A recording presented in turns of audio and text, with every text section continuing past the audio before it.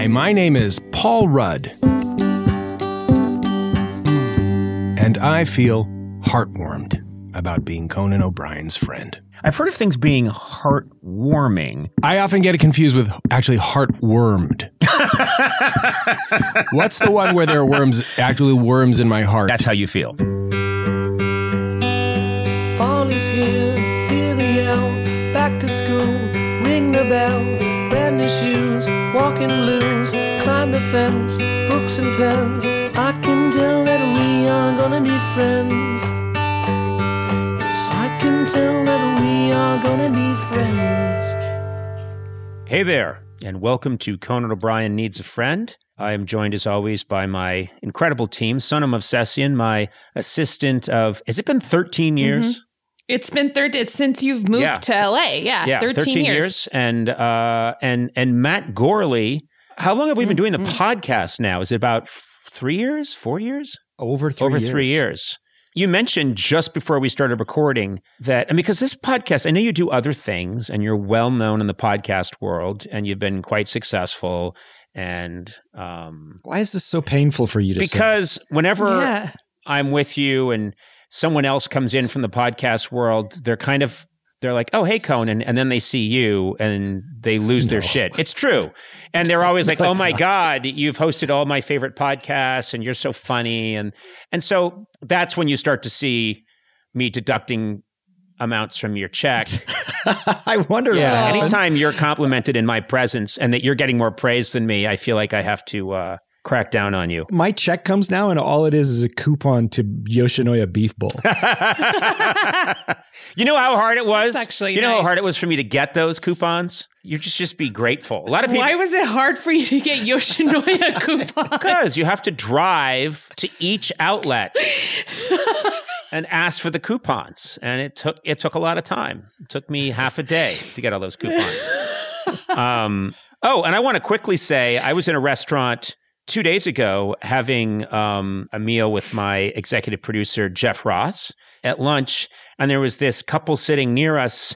And then they got up to leave. They never acted at all, like, oh, there's Conan or anything like that. They were just very chill the whole time. I did a very good job of pretending they didn't care.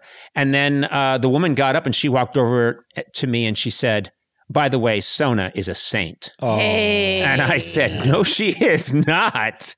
Oh. We got into it. She was like, well, I think she's a saint. And I said, she is many things and I love her to death and she's great, but she is not a saint. And even you would agree, Sona, that you are not a saint. You know, I'm not. That's not a word I would use to describe me. But what does it say that she thinks I am? I mean, it just means that you come off as terrible and I come off wonderful. Yeah. Well, people hear all the things that I do and they still think I'm a saint. Sona's a saint, and Conan, you're a demon, and I feel like you're on both of my shoulders. And yes, one of you is on the right shoulder. One of us is on the right shoulder. One is on the left shoulder. I think it's like, when you're looking at a sweater and you think it's blue, you think I think it's a pretty blue sweater, and then someone holds up a really blue sweater. I think that I think in my regular life I'm an okay chap. I'm a fine gentleman. But then there's something about when I'm talking to Sona and to Gorley where it's like holding two sweaters up and suddenly you realize the sweater that I am in this scenario is a shit brown. I go along with that. And you two are these fluorescent. You make us look good. I make you look good. You do, yeah. Thank you.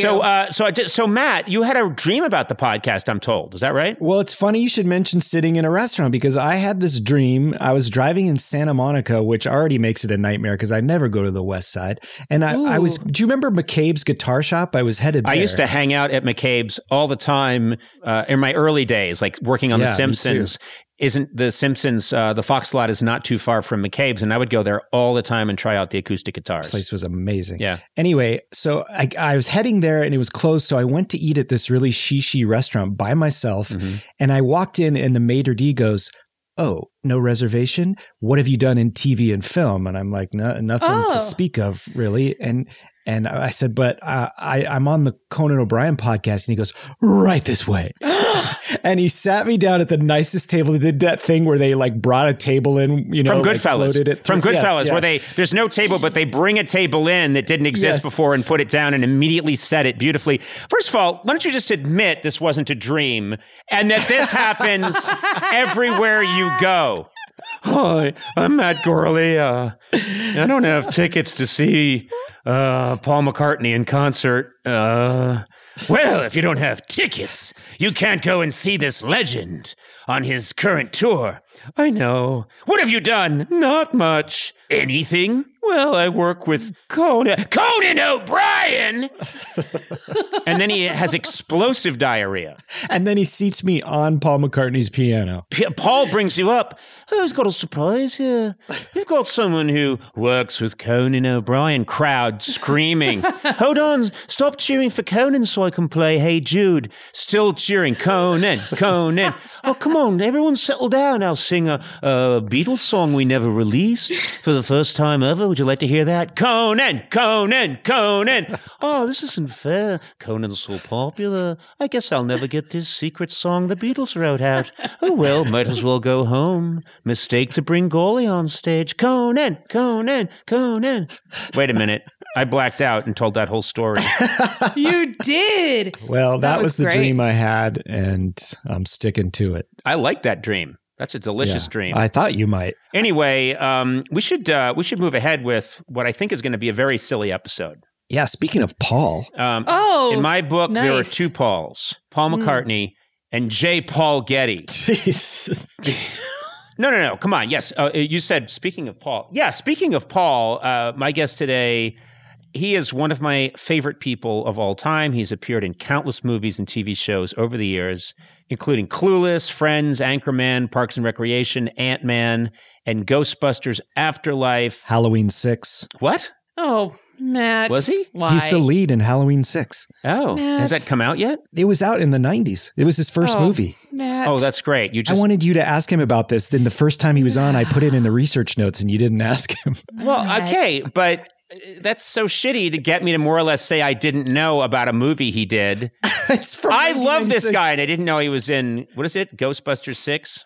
No, Halloween 6, The All right. Curse of Michael Myers. All right, well, stop it. This is not helping. What is happening? Let me make it very clear that there are, I can't think of anyone I enjoy more. I really love this guy, and I'm thrilled that I get to chat with him today. He's been on before, but this is a guy, if I had my wish come true, he'd be on the podcast 7 times a week, and it would ruin his career forever, but I wouldn't care. Paul Rudd, welcome.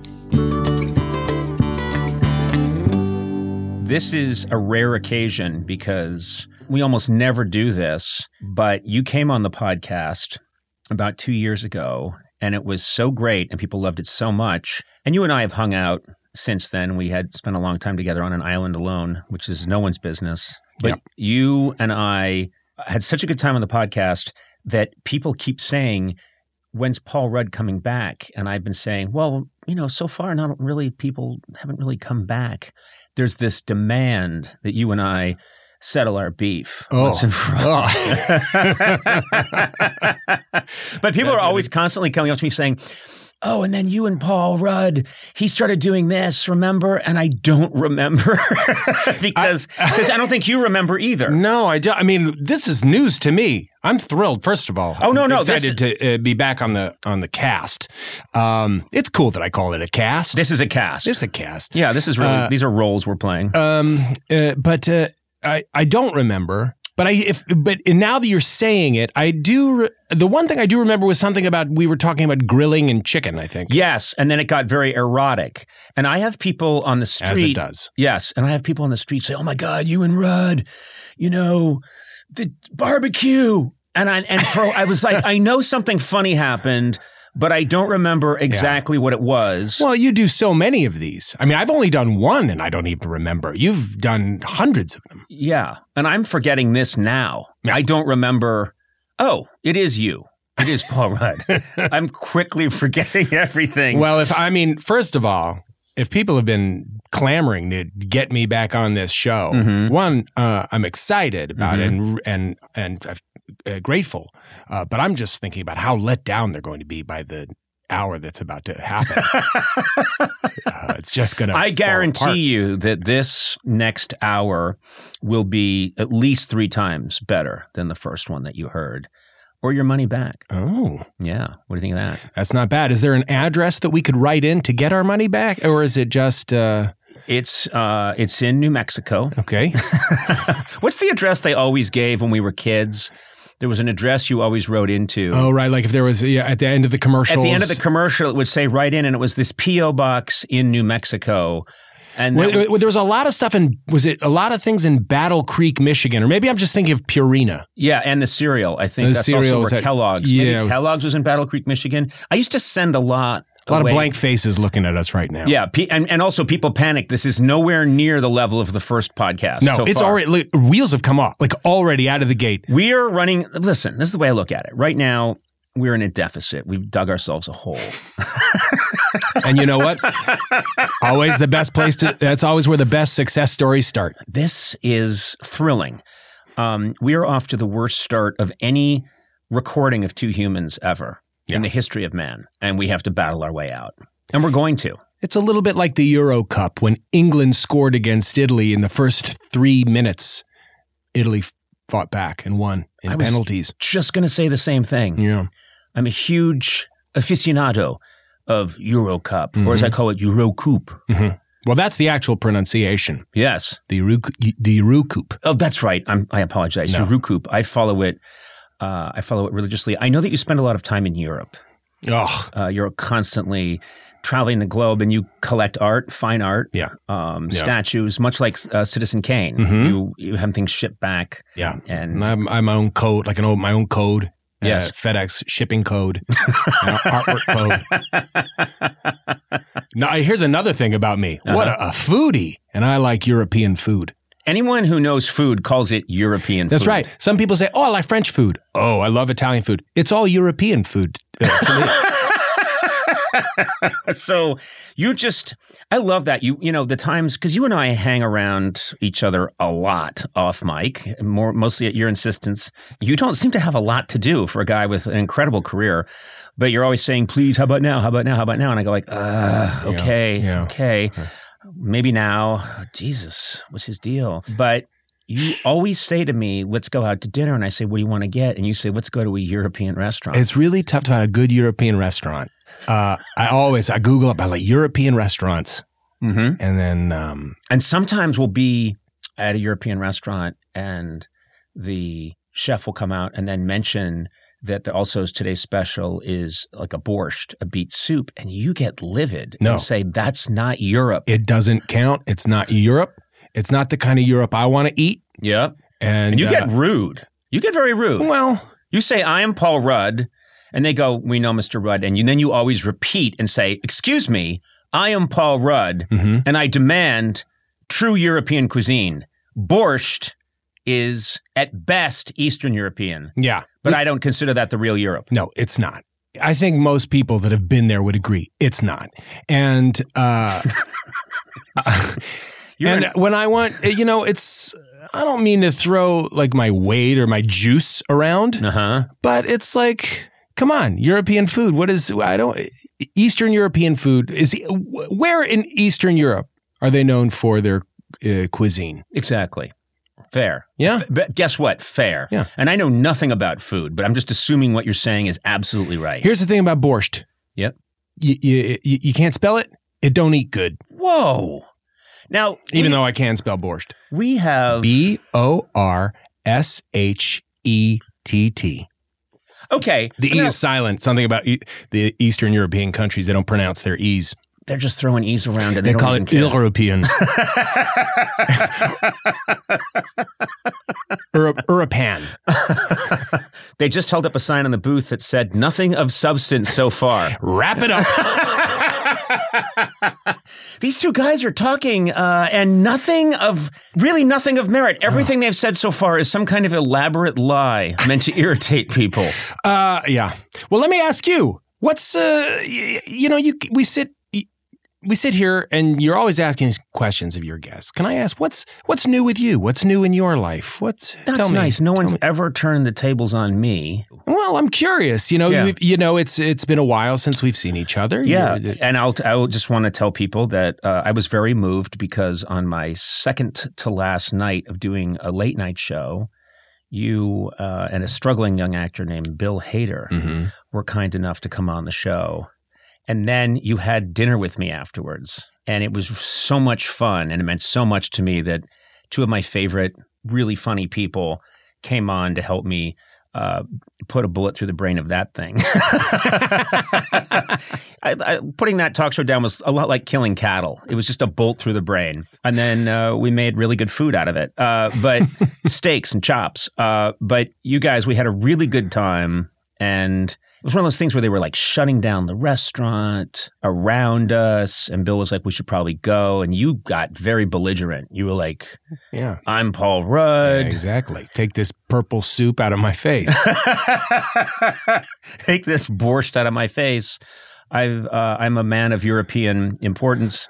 But we had a really lovely time. You were hilarious. And a really good friend to do that. So I do thank you for that. It meant a lot to me. I was so happy to be there. I love both you guys. That was such a cool thing to come out, do the show, and then go out to dinner afterwards. Also, there was this expectation, we had wanted to sort of end the Mac and Me craziness and that stunt that you've managed to, this performance art stunt that you managed to pull off over, I think, an 18-year span, which I think is unrivaled in television history.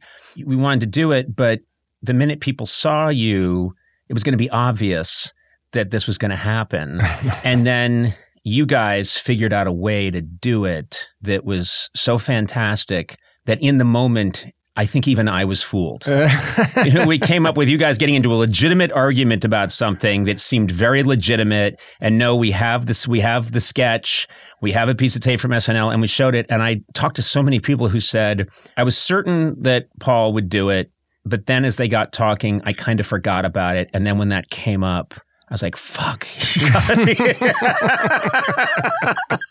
You've wasted so many Americans' time over the years with that bit. It was really lovely. Yeah, it is true. That is, I never would have guessed it would have gone on that long. But and people have done. You've seen the mashups people do. Someone did a mashup. You literally see your skull change its shape over like a 20-year period. Yeah. That's all the human growth hormone I've taken. Yeah, I know.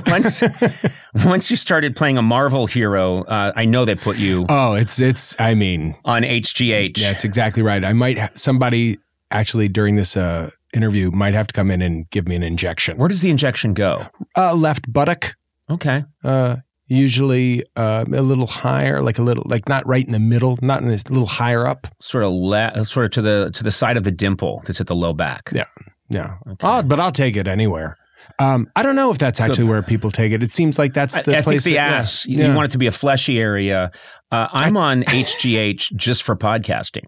Which, yes, when I got confused, but when I started podcasting, I thought, well, shit, I got to get in shape. And I thought that probably like, you did with Ant-Man, I just thought, I got to shred now. Yeah. So I went on this crazy diet. I hired this insane trainer and I started doing HGH and I got fucking crazy pumped. Yeah.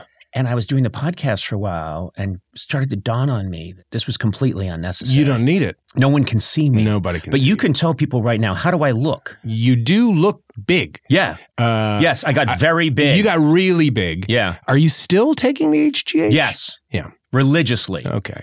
And my head got really fat. Well, all your features seem to be pronounced. Yes. They said that would happen. I didn't know this. No one mentioned this. My testicles got very small. And it's not like I was starting with like this wonder package, Right. They got very small. Yeah. And then my thighs are huge. So you can't even see anything down there. Do you think it's a thing of your thighs got so huge that your balls just look small in comparison? Or they really did shrink? I'm glad you brought that up. I have calipers. And when I started taking HGH, I was curious. So I've always kept throughout my life a measurement of my testicles and penis. Yeah. And I know exactly those measurements, 2.2 and 3.2. Yeah. I confirmed that the thighs got a lot bigger and the penis is a third the size it used to be. Can I just applaud you for going with the calipers? Because if you really want an accurate measurement, calipers are the way you have to do it. You have to do calipers. Yeah. And look, I know there are a lot of our listeners out there who measure their penises. And a lot of people are like, I'm going to go get a ruler. No, a ruler doesn't do it. If you want to get girth, if you want to get circumference, length, you got to get the actual measurements of the testicle. You got to, as we all know, we who measure, you start from the taint and you go out and to the right. This is the shit you have to do. Yeah. So I was very serious about this and take it very seriously. But yes, I don't know why I got on HGH. I stayed on it. Yeah. I've been on it since I started podcasting. I am huge. My face is distorted. Yeah. I get constant headaches. Yeah. My urine is, Yeah. it's a weird, it's not quite like Mountain Dew, but Mountain Dew-ish. I could sell it as Mountain Dew. Yeah. Yeah. And by the way, I think we could, but let's not go there. Right. That's going to get, then there's here's an angry letter from the Mountain Dew people. Here we go. You know how I measure my penis? Let's hear about that, because that was my next question. By its character. So that's you. That's you. That's how much depth you have as a person. Oh, it's just, it's nice to say. No. A lot of people are like, well, what's the size and what's it look like? And you are like, how does it behave? And how does it treat other? How does it treat other people? Exactly. How does it treat other people? Yeah. That's amazing. I wish more people were like that. I really do. Oh, well, thanks. I want to congratulate you on something. I know this happened a little while ago, but I have a true story to tell you, which is you, of course, were dubbed the sexiest man alive, and congratulations on that. I thought that was very cool. This is how our lives are different. Cool? Yeah. Sorry. What do you want me to do? Get all excited? I'm over here with a third of a penis, and you want me to get all crazy about your sexiest man alive? No, I don't at all. I'm just like, I hear it like, thank you. No, listen, people probably out there, this is I know we've been fucking around a lot. This is an absolutely true story. So this is how our lives are different. You are named People Magazine Sexiest Man Alive 2021. My assistant, this is true, my assistant Sona came in and said to me, People Magazine called and they're doing the Sexiest Man Alive issue. And I was like, uh-huh. And she said, and they were asking, and I'm like, here we go. Mm-hmm. Here we go. If you could be part of a insert segment on dad bods, guys with dad bods. And I said, what? And they went, they thought it'd be funny if, they're talking about all these really sexy men and then there's like a womp womp section. And would you do it, Conan? That's what happened to me. You are on the cover as the sexiest man alive. This is not even made up. And they were asking me to participate. And I said, I will not. Well, I inquired first if there was money. Yeah. And there was nothing? There was nothing. There was nothing. It was all for the goodness of my heart. I think someone did it. I did not do it. And also, I couldn't because I don't have a dad bod. You don't. I mean, look at you. You look like Mark Gastineau. I feel like Mark Gastineau in so many ways. Yeah, I thought it wouldn't read his comedy. People would look at my body and go, that's not a dad bod. Oh. That guy's, Jesus Christ. You could grate cheese on that guy's six-pack. You know what I mean? So I couldn't participate. I think it makes as much sense. Like for me to be in that thing makes as much sense as for you to be in that thing. It makes no sense for me to be in that thing. I got to believe there was a glitch in the. You think there was a glitch in the computer? Yeah, I think they were supposed to go to Paul Reiser. There's a really handsome guy named Saul Rudd. And I think they went. There's an incredibly hot young actor named Saul Rudd. And they said, get Saul Rudd on the phone. Someone caught you on the phone. And then they were too embarrassed. Do you know that actually this is true that when that happened, I was working on Ant-Man and Michael Douglas said he sent me an email saying, oh boy. And it was this really like lewd, hilarious, but just lewd email about me being the sexiest man alive. Yeah. And it was graphic. And if there's anything, he sent it. And he got a reply saying, was this meant for me, and he sent it to Paul Reiser. He really is that true? Did he really? Swear to God. He goes, I saw Paul R. on my. That's fantastic. Yeah, I laughed. I really laughed when he told me that. Was there a second where Paul Reiser thought he was the sexiest man alive? Well, I think that I don't know if he ever mentioned the term sexiest man alive. It was just maybe a very a really inappropriate email, which I think you could do that to Paul Reiser, be okay, but it's a good thing it didn't go to the wrong person, right? Because God knows we can't have that, right. Yeah. I mean, you got Paul Rudnick or Paul Rodriguez. there's a group there that all probably got alerted. They all got lewd emails from Michael Douglas. Paul Rubens showed me the email he got from Michael Douglas. Michael Douglas is constantly sending the wrong emails to people, and they're all rude. They're all like lewd, rude, and incredibly nasty. Yeah. And it's because he doesn't really look at the phone when he pushes blast. As long as the name is anywhere in the ballpark. Yeah, it's fine. He's constantly telling people, I'm sorry that you died.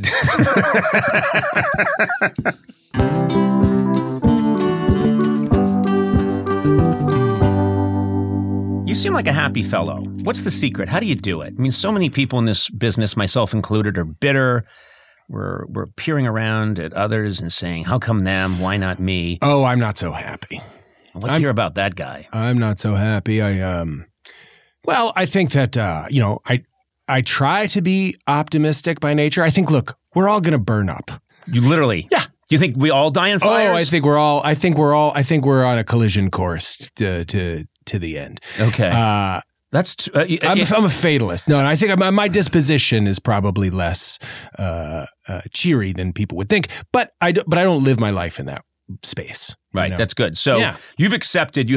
I love how vague you are about how we're all gonna burn. Don't know exactly what that means. Well, we're all heathens. Oh, I see. Yeah. I see. Yeah. You're very puritanical. A lot of people don't know that about you. It's true. But I like to, I like to be around people. I like to work. I like to do things. I've been working on this thing that has been really fun, actually, really kind of exciting. Also because it's my own thing, which has been kind of great. You want to elaborate on that? Well, I wrote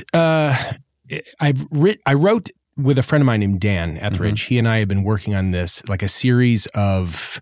It's like 4 episodes, but it's like a narrative, like for Audible, like a series that's been really kind of great because I don't normally get the opportunity to work on my own things like that. As I'm usually a hired gun. So right. But it's been fun, and I've been working on it and recording it with my friends, which has been great. Adam Scott is in it. Oh, great! And Ken Marino, who I think you know, and. Celia Weston, who I actually did a play with many years ago. Ken Marino of the other two, obviously, he plays the manager. He is so goddamn funny. Oh, he's hilarious. I mean, that's a fantastic show. I love that show. But he always makes me laugh. Oh, he's great. Part of that kind of that State Collective. We've worked together a bunch, and but it's been cool. It's about this guy named Ken Croft. Who has has hung his own shingle as being kind of a publicist, a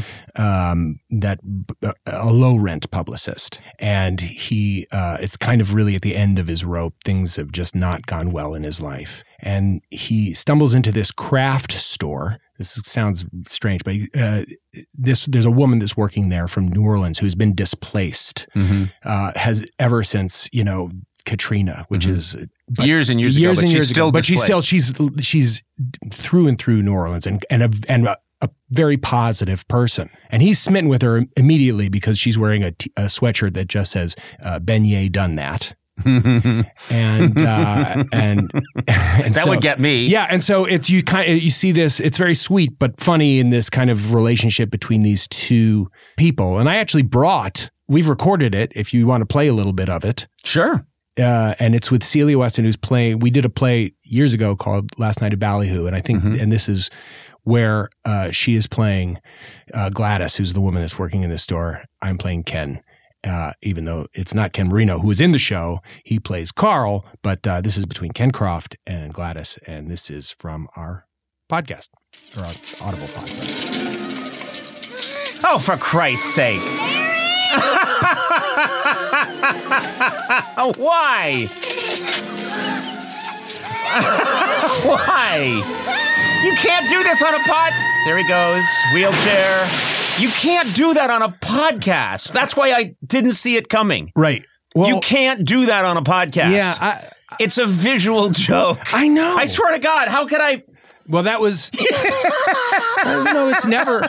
It's an audio medium. I know. Would it work that way? I don't know. Was there any truth to anything you said in the setup? No. No! Jesus. None of that was true. The joke continues.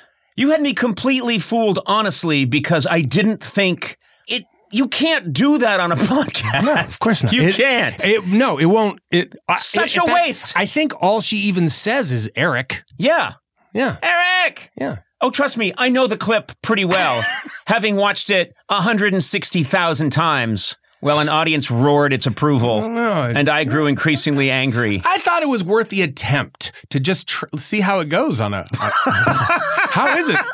You know what? We're going to find out from the listeners. Please tell us. You just heard the Mac and Me clip.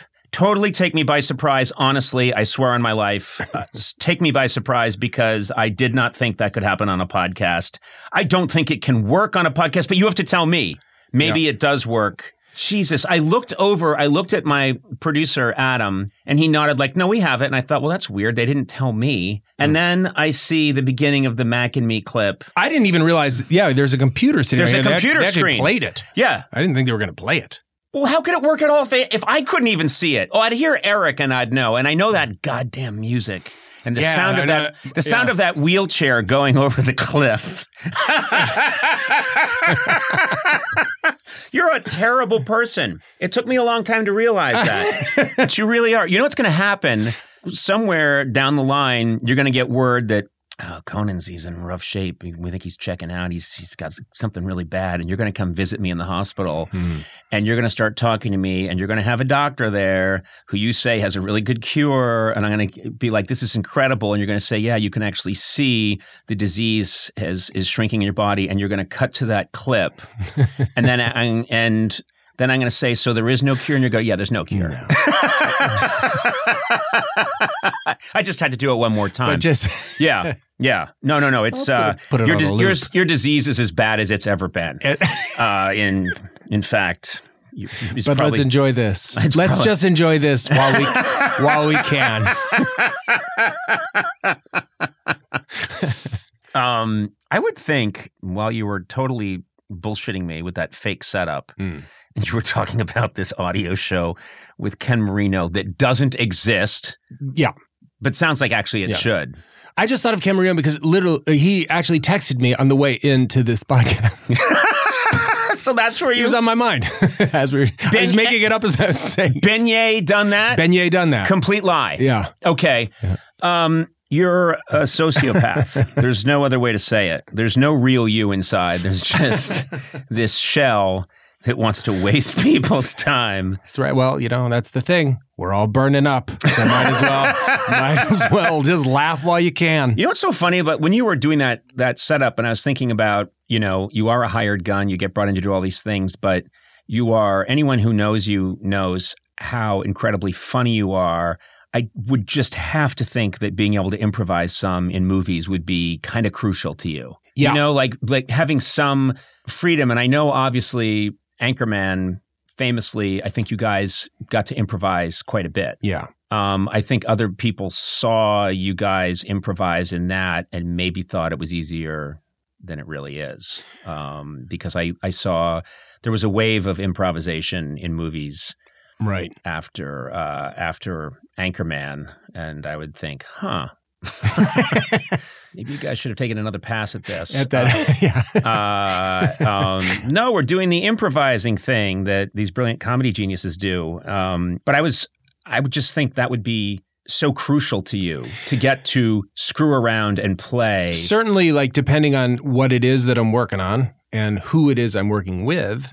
Anchorman was really big deal for me in that regard because I'd never worked on a movie, certainly a studio movie. I'd done improvisation and things on some other projects, but like ones that cost about $250,000 to make and nobody ever saw it. And this was a studio movie, but I'd never worked quite in that way with people like that funny. And it was amazing. Mm-hmm. And so it had a real kind of effect on the way that I started thinking about comedy and working on movies, because I had done many plays up until that point. You don't improvise when you're doing a play. Well, you do if you're an incredibly pompous asshole. Yeah. I did. The one time I was in a play in like elementary school, I was in a bunch of plays, and I had kind of a comedic part in Oklahoma, and I was getting laughs, and each night I would add more shtick. And I got so over my skis, and I remember Mrs. Steele, the music teacher, pulling me aside and saying, knock it off. Oh. Because I was literally looking out to the audience and going, well, hey, look who's out there. Getting big laughs. How old were you? Oh, my God. Oh, I think I would have been 5th grade, 6th grade, and I was... A glimpse into your future. It was a good thing. It really was. I had a shotgun, but it was a character part. I think I was Pa. I was some grandfather or something, and I learned to do all these flips and tricks with the gun, right. With the shotgun or the rifle. And I was doing that, and I was pretending to chew bubble gum even though I didn't have any, and pretending to blow bubbles and pulling focus and being a complete asshole and not knowing about the etiquette, and then Mrs. Steele took me into a back room because the final night, or the last straw, was me looking out to the crowd. I think I had a rhetorical question like, what are we going to do? And then I think I looked out to the crowd and said, do you fellers know? Like, Conan, come with me. Oh, that's amazing. Yeah. Well, confidence. I was the opposite. The very first time I ever did anything, it was in 2nd grade. I had one line and I had it written down. My one line. Everyone was off book. Memorized. I had one line, and I was holding a book as a prop, and I actually wrote the line and taped it. You have one line, and it's taped in the book you're holding. It's taped to the cover of the book. So I was so scared, and I read it. I didn't even say it. It was. Did you hold the book up in front of your face? Just about. And I remember the whole school that was in the house laughing, but it wasn't the kind of laughter that you were getting, which was good laughter. I felt so embarrassed. They were laughing because it was ridiculous that I had read my one line. This is true, and you can attest to this. Having one line is much more terrifying than having 7,500 lines. Like, if you have a lot to do, there's something kind of more calming about it. You can find the rhythm. You've done this so much, and you're a pro and all that. But I think you were going to say so accomplished. So accomplished. Do you ever have dreams still where you're having some sort of stress dream about you're on the show, you're hosting, or you're interviewing somebody, and you all of a sudden you don't know who they are or what they've done, but you're on TV? Yes, well, more specifically, my recurring dream, and this is absolutely true, is that I'm trying to entertain people, but no one's really paying attention and no one around me is helping. And the audience is there, but people are getting up and leaving, and I've already lost the crowd. Did you ever miss the opportunities to rehearse days before, but for some reason you just didn't do it, and now you're here and it's the time of the show and you have to do it? No, I don't think I've had that specifically. It sounds like you have this. Yeah. I'm just trying to lead this back to me. Is that what you have? No, I've had those. I've had those kinds of things. I have a dream, a recurring dream where it's opening night on a play, or doing a play, and for some reason, for the last 4 months, there were rehearsals, but I missed all of them. And it's tonight, it's opening night, and I have to memorize the entire play, and we're going on in 2 hours. And you have to know the Music Man number. Yeah, you have to know something. Or it's they've just called half hour, and we're going on. I'm like, what do I do? I have that quite a bit. What if there was an earlier draft of Martin Luther King's speech, I Have a Dream, and it was just about, a typical high school anxiety dream. I have a dream. And it was just about him really getting into the weeds about I go to school, but I'm not wearing clothes and, you know, and I don't have my English paper. And then he had a better idea. He had to revise it. In the car on the way over. You know, he was reading it out loud and everyone's looking at me in my underwear. And then he was like, you know, maybe it should be more about civil rights. Wow, yeah. Boy, Dr. King and I have the exact same dream. We've been there, Dr. King. Yeah. No, he definitely came up with a much better theme. But dude, I just had this thought. I remember that like one of my favorite Far Side cartoons, which was just looking over the shoulder of Abraham Lincoln, and everyone's sitting out in the audience, and this is the Gettysburg Address. Yes, yeah. And you see his speech, and it says something like I forget what it's about. The bartender said, "That's not a duck. Wait for laugh." 4 score. Wait for laugh. Parenthetically. The most arrogant thing you can put in a script or in a note is hold for laugh. Yeah. Because it's promising something. The minute you put that down, you've been a fool. Yeah.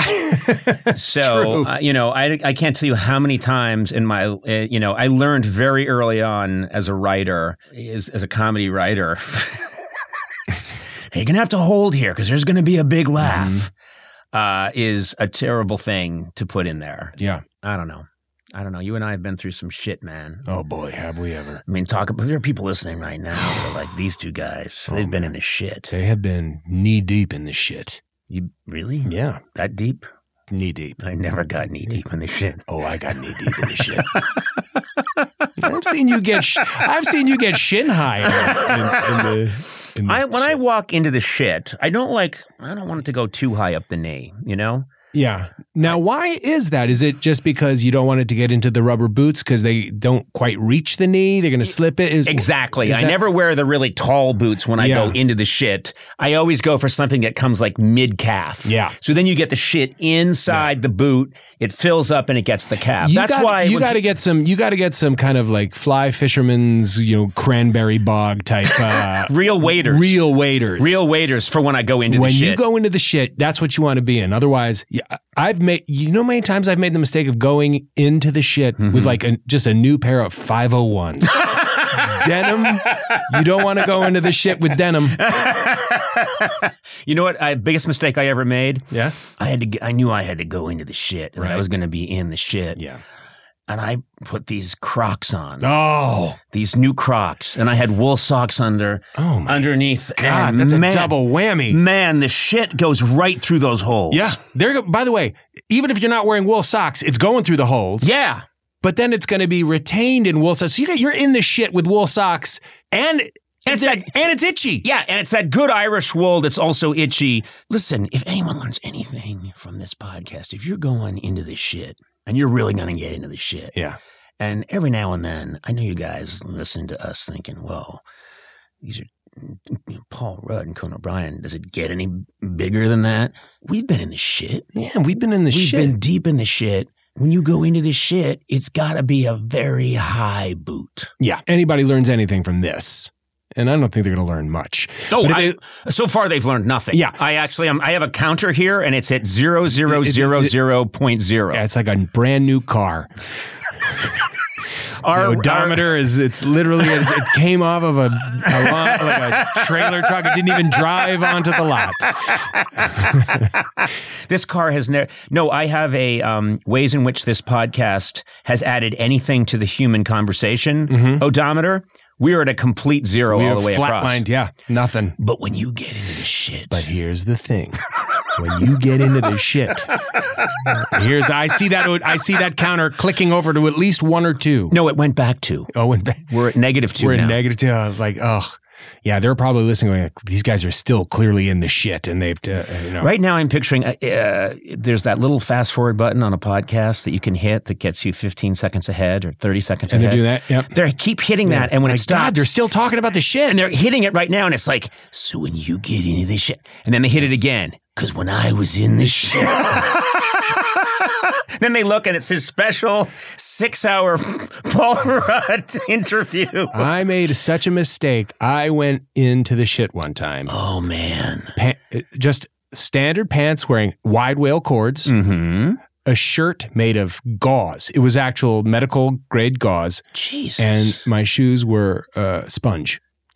And I must have weighed 30 pounds coming out of the shit because the shit that was just still clinging. Yes. Like I was weighed down by the shit. I'm lucky. First of all, you're lucky you got out of the shit. Oh, tell me about it. That would have absorbed so much shit.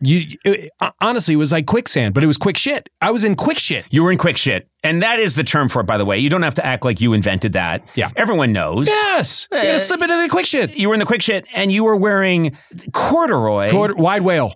Gauze that absorbs. Yeah, I know. I was like, I don't know why. I'd never even seen a shirt made out of gauze. Real gauze, like what you make out of a Band-Aid, not a gauze like you see through. Yeah, like right, exactly. Yeah, I don't want real people. Gauze. Yeah, real gauze. I can't stand it when people say gauze and it isn't real gauze. I once really got into the shit. Tell me about it. And I mean really, really got into the shit. Yeah.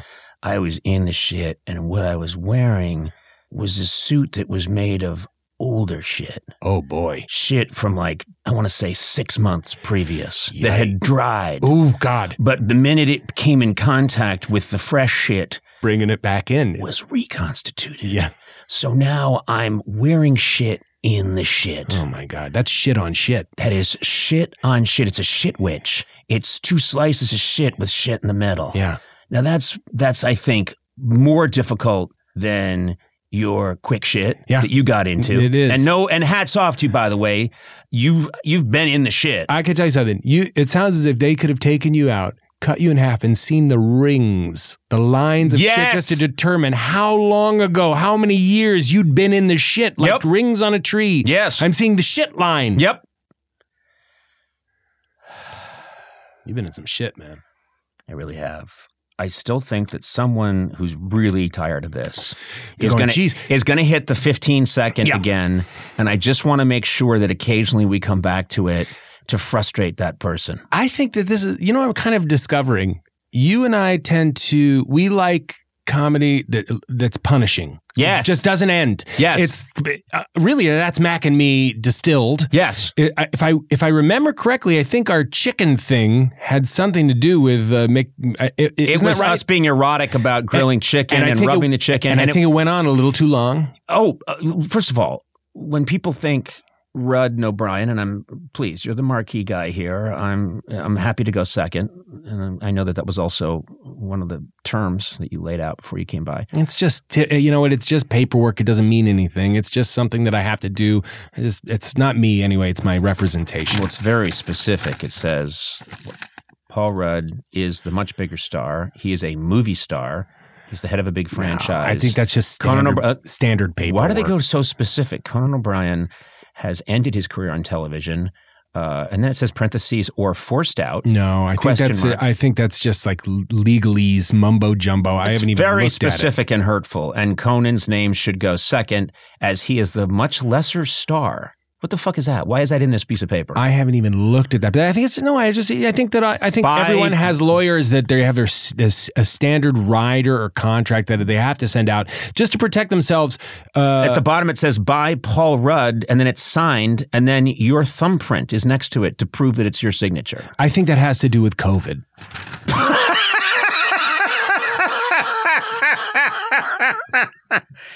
Talk about, when you bring up COVID, it is clear that as a nation, we've been in the shit. Oh my God. I think you're absolutely right. I think that if you have to say we've been in the shit, COVID is really the thing. COVID is the shit. It's the shit. Is COVID the shit, or is it the organism that's shitting that's making the shit? Well, here's where it gets a little dicey, because I have often said COVID is the shit, but people think it's because I'm psyched about COVID. I know, and you know what? Can I say something? I read, you've been doing that a lot lately. Yeah. In interviews? Yeah. And saying COVID is the shit? It's the shit. Now, I know what you're talking about now, finally. But people misunderstand. And you're a very well-liked celebrity. But when you go around saying COVID is the shit and then high-fiving everyone around you, People misunderstand. They think that you're enthusiastic about COVID. It's the opposite. I know. Now that you explain it and describe it like that, I'm like, oh yeah, no, I can see where people might be confused. I'm like, COVID is the shit. I know. Then I go stop doing that. And I go saw for the you high five. But honestly, it's like it's not really a high five. They think it's like a fist bump. But it's because I can't shake anymore. It's because of COVID. We have to. Now that you explain it, I understand. Hey, like it's like, oh, I'm with you on this one. Look, we're in this together. This is a bummer, but oh. You see how it comes across, though. I do now. You look like someone, and like a jerk. Yeah. Oh my God. Yeah, and it has. I think there was a story in the trades that maybe the Ant-Man thing was going to go away because you've been going around apparently high-fiving people saying COVID is the shit. Yeah, and then going on, it says at length about how you were in the shit and the shit. Yeah, and so that's hurting your career. I can't wait to play this podcast for my 4-year-old daughter. I can't wait to. I don't have a 4-year-old daughter.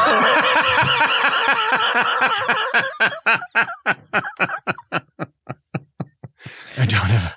But you do want to play it for someone's 4-year-old daughter. I just want kids to listen. I think kids can learn a lot from this. Here's what you and I do.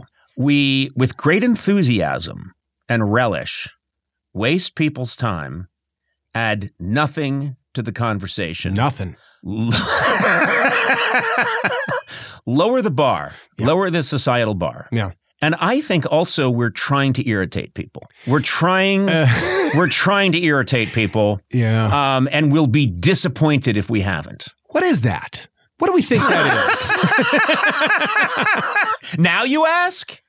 Now that we're really getting, we've talked about our dreams, like recurring dreams. We've really tried to get, I think, deep, a little bit within our psyche, a little bit. What did I say? We've been in the shit. There was some substance for a second. And then, but it's clear that you and I need to do this. We need to do this. You needed to play the Mac and Me clip again on a podcast where it's completely useless. Yeah. That's just dead time. Right. Yeah. And then we talk about this, and we have enraged an entire podcast. Do you think it's just our own sense of rebellion against the form? I think it's us saying, like telling the man to get the fuck off our throat. Get your boot off my throat. Yeah. Mm-hmm. I look through that glass window right there, and I see my podcast guy, Adam Sachs, and he's got his fucking boot on my throat. Yeah. Mm-hmm. I'll grind you out. You'll talk about stuff that's funny, and you'll keep it light, and you'll sell some mattresses. And you know what? No. Right. This is you and I taking it to the man. Adam Sachs is the man. That's the man. That's what the man looks like. No thanks. Oh, you pass? You pass on him? No, he's a nice looking guy. Seems like a pleasant person, but he's the man. He's the man. I'm just not down with the man. Yeah. The man is a very good looking and competent 39-year-old podcast executive who's very well-mannered and has done a terrific job. That's the man in my life. Yeah. And fuck that shit. Yeah. It's the man in all of our lives. It really, don't you think? When you get down to it. This is the... Yep. Always a 39-year-old. It's always a 39-year-old, very efficient, bright, and talented podcast producer who's got his boot on your throat. Yeah. Monetizing your joy and putting money in your pocket. That's right. Fuck you, Sachs. That's exactly right. And just really at the end of the day cares about who's sleeping on what mattress and what size are they getting and what is this sponsor going to sell to these poor plebes. And this is the man. This is the man behavior 101. Yeah. You've been drinking, haven't you? Oh, God, since I woke up. You stank when you came in of scotch and aftershave. Yeah. And Bailey's. And by the way, I really messed up because I rubbed the scotch and Bailey's on my skin and then took a swig of aftershave. And I've been vomiting. I was in a rush. You have vomited several times. I was in a rush to get here. During this interview. I can't believe how you just called this an interview. By the way, it wasn't. No, God, please. If you're studying to interview or if you're studying journalism or anything, please destroy this. This is what not to do. Everything we did should never be replicated. This is a terrible blight, and like smallpox, this should be put in a small vial and destroyed so that it never revisits humanity again. Do we I'm very good continuing in this vein. If you want to say, if we do need to speak about anything that is anything, okay. No, I think that's just going to bum people out. Yeah, I think so too. I don't think people want, like, no one's looking to us for anything. But also, isn't there just too much stuff? Yeah. There's just too many people talking. Yeah. There's too many shows to watch. Yeah. There's too many things out there. Yeah. This is a break. This is a break from all that content that people have thought about and crafted. I think this is, in a way, this is our version of kind of one of those Crumb brothers that just started drawing lines for dialogue in their comics. That it's just kind of entropy is set in, and now it's like we're slowly losing our minds into this entire machine. Or it's cubism. It's the next step. Kapow. We just broke through to something, and people listening right now are watching the birth of an entire creative universe. This is because we're not trying to entertain you. Wow, they're not even saying anything, and yet it's something. It's something. I don't like it. It's not good. It's my least favorite of these. I keep pressing the fast forward, and I keep hearing you're in the shit. Yeah. And is it performance art?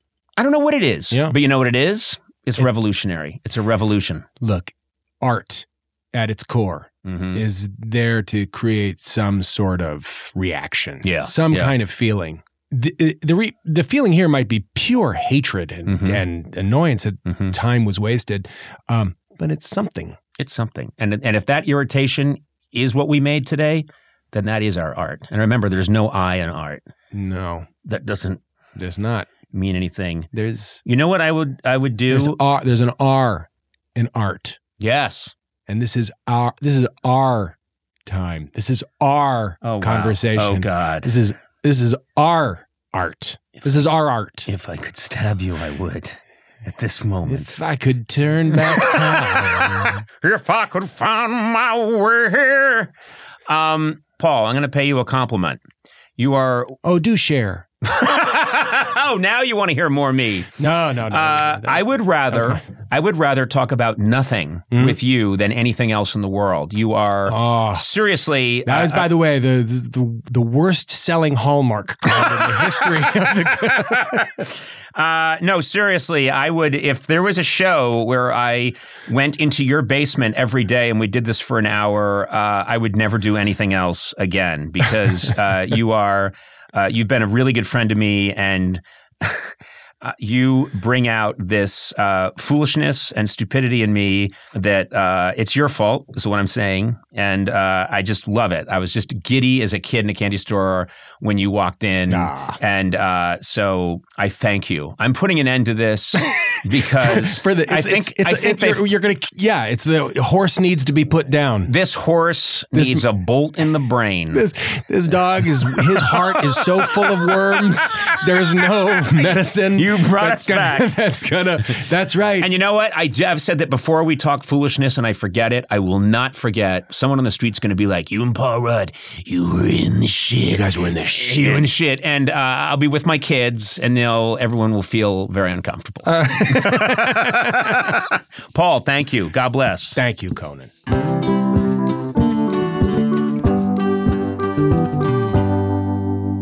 I'd like to discuss something that happened very recently. We were doing a segment of the podcast where I talked to fans, people all around the world.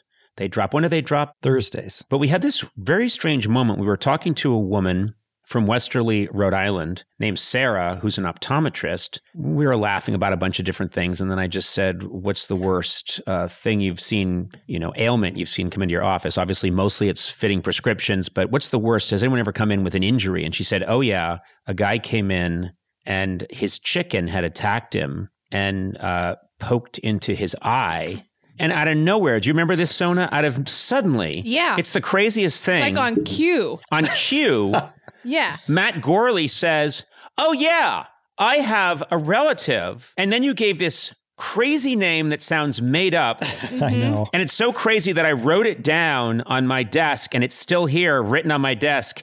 Elmer Elmsworth Gorley. Ellsworth Gorley. Ellsworth. I'm sorry. I'm sorry. Don't want to mess up Ellsworth. Yeah. So we're talking to this woman, and she mentions something insane because she's an optometrist, and she says, yeah, one guy came in, and his chicken had attacked him and pecked his eye. And immediately, as if it were nothing, Gorley just says, oh, yeah, I had a relative, a great-great-grandfather named Elmer Ellsworth Gorley, whose eye was pecked out by a chicken, and then he immediately holds up a photo of this guy from 1880 who's missing an eye, and he's got a big mustache. Beautiful mustache. And you had the picture ready to go. Yeah. This was not set up. This was not in any way, we didn't do any research. We didn't know anything about this. It was totally random that this woman, Sarah, mentioned this. And you have an effing picture of Elmer Ellsworth Gorley missing an eye ready to go. How is that possible, Matt? I've just been carrying it around waiting for the chance to bring it up. Finally today, it did. That's exactly what it looked like. I pictured you go to lectures, you go to restaurants, you always have the picture ready to go. You're always ready for someone to say, well, that puts me in mind of the time someone got their eye pecked out by a chicken. And you leap up and you say, I too, sir, know of such a man. His name be Elmer Ellsworth Gorley, and here is his visage. And you hold up a picture. There have been so many times when someone said chicken and he's perked up, ready to go, and or then else never. or else he's somewhere random and he's got his picture ready to go, and someone says, "I'll never forget the time my great-great-grandfather had his eye pecked out," and you're like, "Here we go." By an owl. You slowly sink back into your seat and jam the wrinkled photo of Elmer Ellsworth Gorley back into your jacket. There's a usual suspects aspect to this where if you listen back to the podcast, you wouldn't know it because it never got there, but I'm always bringing up chickens and eyes. Yeah, sure. Hoping that you can get, Jessica Alba, and she's like, wait, what? Who's this guy talking now? I thought I was talking to Conan. I'm curious if you have an eye for the chicken, if you know what I mean. Don't you think chickens are so dangerous? Hey, wait a minute. I'm determined, like any good reporter, I must find out why, Gorley, did you have that picture ready to go? So hesitant to tell you, of all people, because I just feel like you're never going to let me live this down. But I can't wait.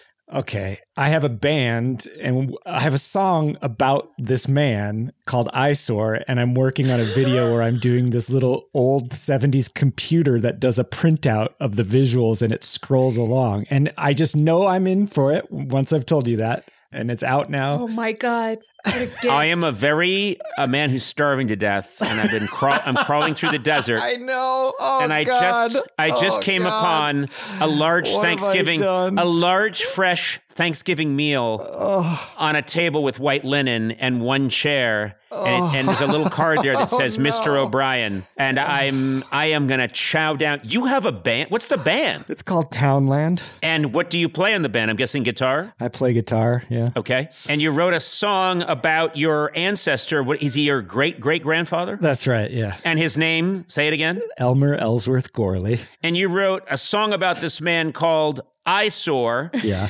Because I guess it's funny to you that he lost an eye. Well, tragedy plus time. It is true. It is true. It's been a while. How does the song go? Can you tell us any of the lyrics? Oh, God. I mean, let me think of it. This is delicious. Oh. This is succulent. Sona, taste some of this Gorley discomfort. Isn't it delicious? It is quite tasty. I'm not going to lie. I usually don't like siding with you, but this is very delicious. Oh, my God. I couldn't have another bite. Or could I? If I know you, you'll be eating on this for years. Does the song recreate the accident? Is it like, the song is talking about Elmer Ellsworth Gorley, and then you hear, yeah. And then you hear, my eye.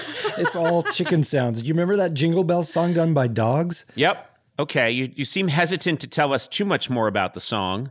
I'm hesitant about everything right now. Will this be available? When will people get to maybe go online and listen to your band? What's the name again of your band, please? Townland. Townland. Metallica was taken. Yes. It's out February 22nd, and the album is called Honey on the Hi-Fi. Can we see the photo again, Matt? Can you show it to us? Yeah, I show just it want to to us see him again. again. Okay. Oh, wow. Kind of looks like Tobey Maguire with a Kurt Russell mustache from Tombstone. I mean, I'm not going to lie. He's a looker. He's not Except bad both those actors you referenced, though, had both their eyes.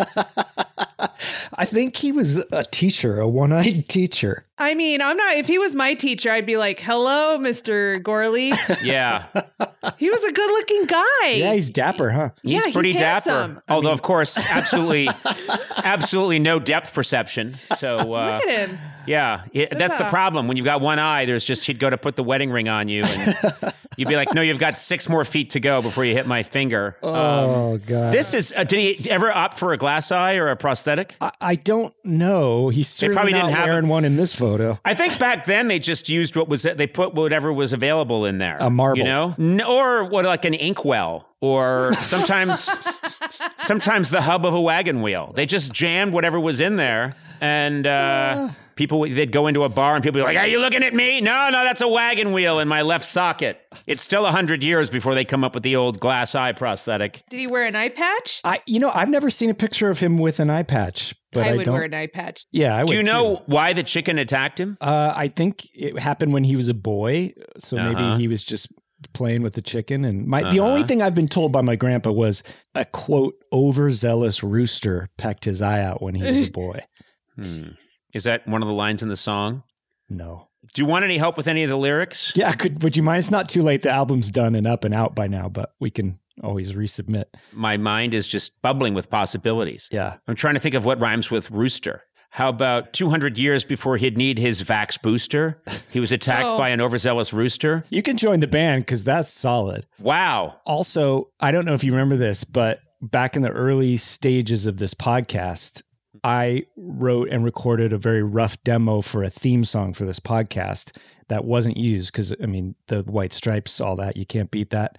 But we then took that music and turned it into a new song on this album. Oh, good. So people can hear what was originally... Yeah, you wrote a very good song for the theme.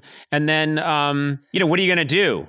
Jack White says, hey, you can always use, We Are Going to Be Friends. And I'm like, what? The theme song was all about a guy losing his eye from a rooster, though. It was really I know. That was one of the problems, is we wanted something that was sort of about Conan O'Brien needs a friend, and your song just kept going on and on and on about Elmer Elmsworth Gorley. Ellsworth, goddammit. Ellsworth. Well, whatever. I guess we don't see eye to eye on his name. Ah, there it is. Hooray! We did it!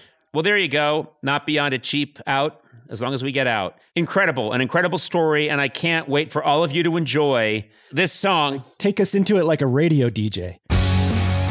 You're listening to KONN Radio, Southern California's only podcast rate radio. What? With your host, Conan O'Brien. All right, well, guess what? That rockin' new band out of Pasadena, Townland, is back, and they have got a new wax platter that we're going to be spinning today. This is quite a song. This one's dedicated to Elmer Ellsworth Gorley, and we call this one Eyesore. Give a listen.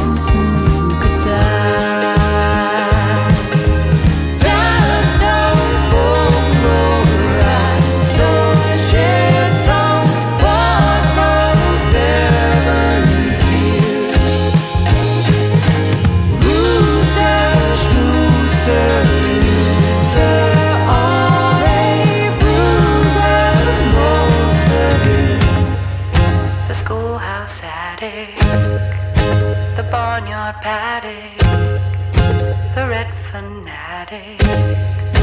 Our boys had it. Our boys had it. Our boys had it. Our boys had it. Our boys had it. Our boys had it. Our boys had it. Our boys had it.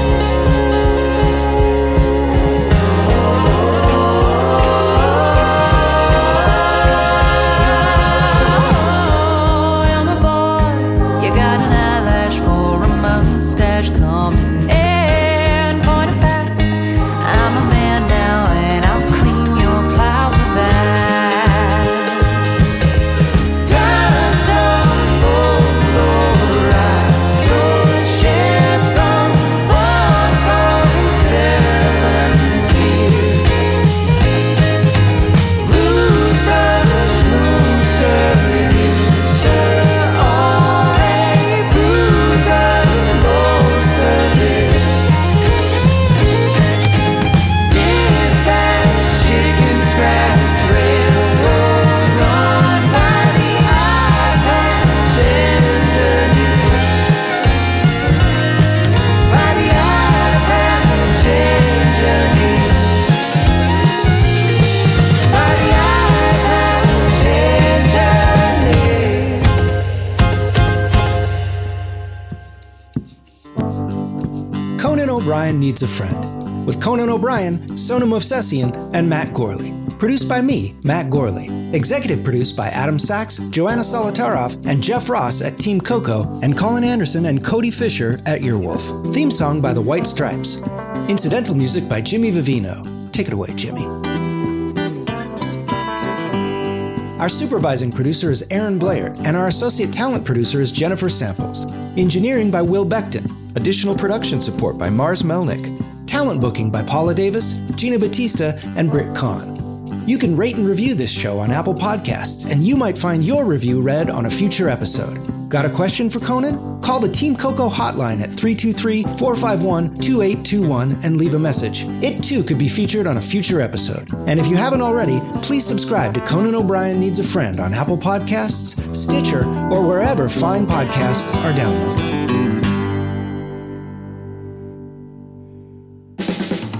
This has been a Team Coco production in association with Earwolf.